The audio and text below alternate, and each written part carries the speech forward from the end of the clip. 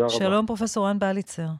שלום, צהריים טובים. ראש מערך החדשנות בכללית וראש קבינט המומחים, המייעץ לקבינט הקורונה. להערכתך, אנחנו נראה עוד בנימינות כאלה בשבוע-שבועיים הקרובים ברחבי הארץ? אני מאמין שכן, משום שאותו המנגנון שהביא לאירוע הזה, בהחלט סביר להניח שיקרה עוד במקומות אחרים.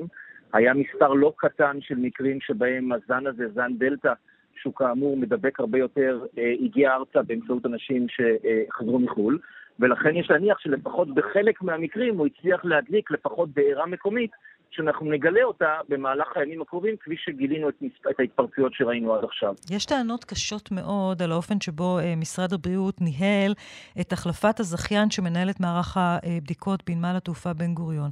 אתה ראש קבינט המומחים שמייעץ לקבינט הקורונה. זה משהו שאמור להיפטר בימים הקרובים?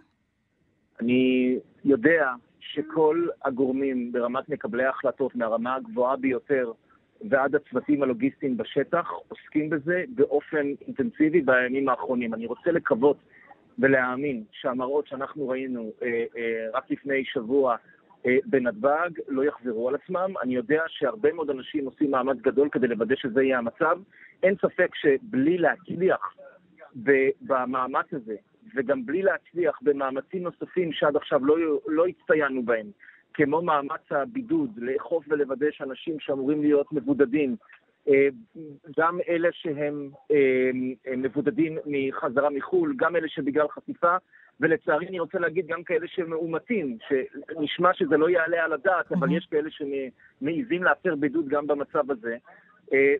אלה דברים מקומם לא יכירנו, ואני מקווה שאנחנו נפסיק לראות את זה מתוך הבנה של מה המשמעות שזה עכשיו להמשך ההתפשטות. פרופסור בליצר, למה זה כל כך קשה? אני לא מדברת על זה שמתחילת משבר הקורונה עד היום עוד לא נפתרה בעיית שער הכניסה לישראל, שזה המקום הכי רגיש שמשם מגיעים נגיפי קורונה, אבל בואו נדבר על מה שהיה בשבועות האחרונים. איך זה יכול להיות שעד עכשיו לא נפתרה הבעיה הזו של הבדיקות? איך זה יכול להיות, למשל, שחברה אחת מנהלת את הבדיקות למי שחוזר לארץ, וחברה אחרת מנהלת את הבדיקות למי שיוצא מהארץ, ואז אי אפשר להעביר נבדקים מתור לתור אם יש יותר מדי אנשים בתור אחד, או חלק מהבדיקות נשלחות למעבדות רחוקות, בעומר וכו', בזמן שיש מעבדה שקיימת בנמל התעופה בן גוריון, ואפשר לשלוח אליה את הבדיקות ולקבל תוצאות תוך כמה שעות. איך זה יכול להיות שהדבר הזה לא נפתר תוך כמה שעות?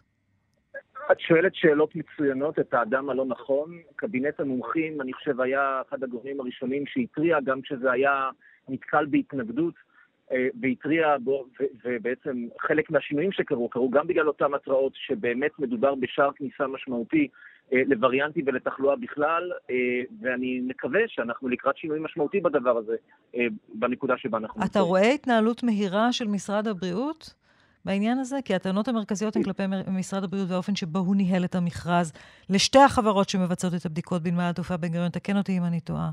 תראי, את שואלת אותי שאלות שקשורות בלוגיסטיקה, את מי שמתעסק בייעוץ למקבלי החלטות ולמדיניות. לא, אני שואלת כי אתה גם יושב שם בישיבות, בוודאי יש לך יותר מידע משלנו. כן, אבל אני עוד פעם אומר, אני יודע שעוסקים בזה במלוא השקידה בימים האחרונים ובוודאי כעת, ואני רוצה להאמין ולקוות שהמצב שיהיה הוא לא זה שהיה. מה ההמלצה לגבי מסכות? אתם באמת מתכוונים שנחזור למסכות במקומות סגורים כבר בתחילת השבוע הבא? תראי, כרגע אנחנו כבר נמצאים במצב שמשרד הבריאות ואנחנו והמומחים אומרים באופן מאוד ברור שמומלץ ורצוי וראוי לעשות כמה דברים. אחד, זה באמת להקפיד על מסכות בחללים סגורים, בפרט ילדים בבתי ספר, חוגים, תחבורה ציבורית ומבוגרים עם מחלה כרונית. אלה הקבוצות שללא ספק גם בחללים סגורים מאוד חשוב כבר לעטות מסכות, לא צריך לחכות לצו או להנחיה, די בהמלצה מקצועית. הדבר השני שאנחנו מאוד ממליצים זה להימנע מאירועים המוניים בחללים סגורים שהם בהשתתפות או מיועדים לילדים ונוער, כי זאת הקבוצה, בגלל שהם לא מחוסנים, הרגישה ביותר להדבקה ולהוביל התפרצויות מהסוג הזה. אז ההמלצה החד משמעית היא לנסות ולצמצם ולהימנע בימים ובשבועות הקרובים מאירועים כאלה, כי אנחנו רואים שכך בעצם ההתפרצויות המקומיות מתגברות. וההמלצות הנוספות שהן מאוד חשובות זה בנושא של עברור. באמת להקפיד על עברור של חללים סגורים זה מאוד עוזר באופן שבו המחלה מתפשטת. ולבסוף, תראי, כל האזורים הללו שיש בהם התפרצויות, אני חושב שמי שעד עכשיו, בכל גיל, חיכה או מאיזו סיבה לא התחסן, אנחנו יודעים את המשמעויות של זה היום, ואני חושב שבפרט, קודם כל, באזורים הללו, שכעת יש שוב חזרה של התחלואה, מי שמשום מה לא התחסן עד היום, זה הזמן להתחסן. אני רוצה רגע לשאול אותך לגבי הנתונים שבמידה רבה הפתיעו את כולנו, אני מניחה, דיבר קודם איתי וייסברג, אבל אנחנו שמענו את זה גם מגורמי מקצוע, שאמרו שלפחות שליש מהמתחסנים בחיסון של פייזר לקורונה, נדבקו מהווריאנט ההודי. א', האם הופתעתם מהנתון הזה? וב', מה זה אומר לגבי העמידות של החיסון שלנו? אם אנחנו אמורים לקבל עוד חיסון דחף בעוד מספר חודשים, הרי אף אחד לא יודע באמת כמה זמן יחזיק החיסון של פייזר בגוף של מי שחוסן. הרבה שאלות, נשיב אחת. ראשית, לגבי מנת דחף נוספת, כרגע לא על הפרק. אין שום עדות שיש דעיכה ביעילות החיסון שהיא קשורה לזמן שחלף מהחיסון השני, ואין עדות מדעית שמנה שלישית תשפר את המצב. אז כרגע חיסון שלישי לא על הפרק. נקודה שנייה שאת שאלת, האם העובדה ששליש מהנדבקים היו מחוסנים היא מפתיעה? הסיבה שזה כשלעצמו לא חייב להפתיע היא בגלל מתמטיקה פשוטה. כאשר 85% מהאוכלוסייה הבוגרת מחוסנת, וכאשר יעילות החיסון היא לא 100%, ולפי הערכות הקיימות כרגע היא סביב ה-80% למניעת הדבקה, אז אך סביר הוא שכמחצית מהנדבקים המבוגרים לפחות יהיו מחוסנים, זה עניין של סטטיסטיקה. עכשיו, לצערנו, החיסון מגן, אבל לא מגן באופן מלא מפני הדבקה והדבקת אחרים. אז אנחנו התרגלנו למחשבה שכאשר מי שקיבל את החיסון הוא יכול פחות לעשות מה שהוא רוצה כי הוא עמיד, אבל האמת היא, בפרט בזן הזה, שיש הגנה, ההגנה היא טובה, אבל היא רחוקה מלהיות מלאה, וצריך בהחלט להפעיל שיקול דעת, כי גם אנשים מחוסנים יכולים להידבק ולהדביק, אומנם לא כמו לא מחוסנים, ובוודאי שסיכויי ההסתבכות שלהם במחלות ובסיבוכים נמוכה דרמטית. החיסון עובד מעולה כנגד אשפוז עקב זן דלתא, אבל בכל מה שקשור להדבקה, גם מחוסנים צריכים לקחת בחשבון שהם עלולים להיות חלק מהשרשרת העברה.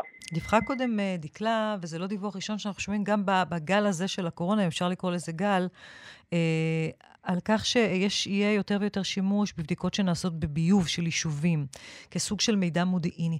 עד כמה הדבר הזה מתקדם בישראל, והאם אתה יכול להסביר לנו כיצד זה יכול לעזור, מתי צריך לגלות את הדברים האלה, כדי לחסום למשל התפשטות של נגיף כמו שקרתה בבנימינה?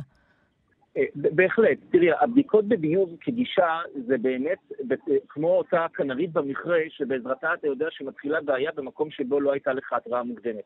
המחשבה אומרת שמכיוון שאנחנו מסוגלים לבודד את הנגיף גם מהביוב, אנחנו מסוגלים להתחבר למשל לנקודת יציאה של ביוב מיישוב, ובמידה ואפילו עוד לא גילינו בהכרח את המקבץ של המקרים, שחלק מהם היה ללא תסמינים, ואולי חלק עוד לא נבדקו, ואז בעזרת בדיקת הביוב זה ייתן לנו את ההזהרה הראשונה שאכן מתקיימת העברה באותו יישוב, ניכנס, נעשה בדיקות ונדע לעצור את זה כשזה עוד קטן.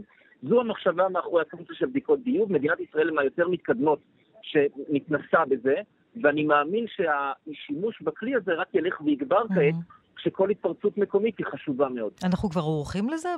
בתפרוסת היישובים של מדינת ישראל אנחנו כבר עורכים להתחיל לנהל את הדבר הזה? זה כבר קורה, כלומר, הניטור הזה כבר קורה במקומות מסוימים, ואני מאמין שהוא ילך ויתרחב בתקופה הקרובה. פרופסור בליצר, אתה יודע, אנחנו כולנו חוזרים אלינו תרחישי הימים של הקורונה הקשה, ואני רוצה לשאול אותך, אמרת קודם לכן שלהערכתך יהיו עוד בנימינות, ואני מזכירה מדובר על יישוב אדום במלואו. אתה אומר, יהיו עוד בנימינות בזמן הקרוב, ועדיין לא נפתרה הבעיה בנמל התעופה בן גוריון, למרות שאתה אומר שאתה יודע שעובדים על כך במרץ, אבל בינתיים אנחנו לא ממש רואים את השינויים בשטח לצערנו. האם אנחנו נשמע בחודשים הקרובים, אולי לקראת החגים, שוב מילים כאלה כמו סגר להערכתך? זה דבר שיכול לחזור כאן בישראל? אני לא חושב שזה על הפרק. אני באמת מאמין שאנחנו בנקודת פתיחה טובה יותר מכל מדינה אחרת בעולם, להתמודד לאורך זמן עם האתגר שנקרא זן דלתא, עם הזן המדבק הזה, בלי שום סיבה להידרש לצעדים קיצוניים כמו שהיה אז. אני חושב שאם בזכות העובדה ש85% מהאוכלוסייה הבוגרת בישראל מחוסנים, ואולי חלק ממי שעדיין לא עשה את זה יעשה את זה כעת, בזכות העובדה שאנחנו נכנסים עכשיו להתחסנות של בני הנוער, ובזכות האמצעים פשוטים יותר של כל ההמלצות שנתתי קודם, החל מאירועים המוניים בחללים סגורים שאנחנו לא מחויב המציאות בקיץ הישראלי, והנושא של המסכות, יש לנו סיכוי יותר מטוב שההתפרצויות המקומיות האלה לא יהפכו לגל, ומרגע שהדבר יהיה כך, אנחנו נוכל להמשיך ולעשות מאמצים מקומיים ונקודתיים, ובכל מקרה אני לא חושב שעל הפרק כרגע אמצעים דרקוניים מהסוג שהצליח. לא כרגע ולא בטווח הנראה לעין שאני יכול לדמיין. אני רוצה לשאול אותך שאלה לגבי האוכלוסייה הרגישה מכל, וזו האוכלוסייה שמתגוררת בבתי האבות. איך צריך להיערך כרגע בבתי האבות? למרות שאין ספק שמרבית האוכלוסייה שם בלשון המעטה מחוסנת לקורונה, אבל עדיין זו אוכלוסייה מאוד מאוד פגיעה. איך צריך להיערך?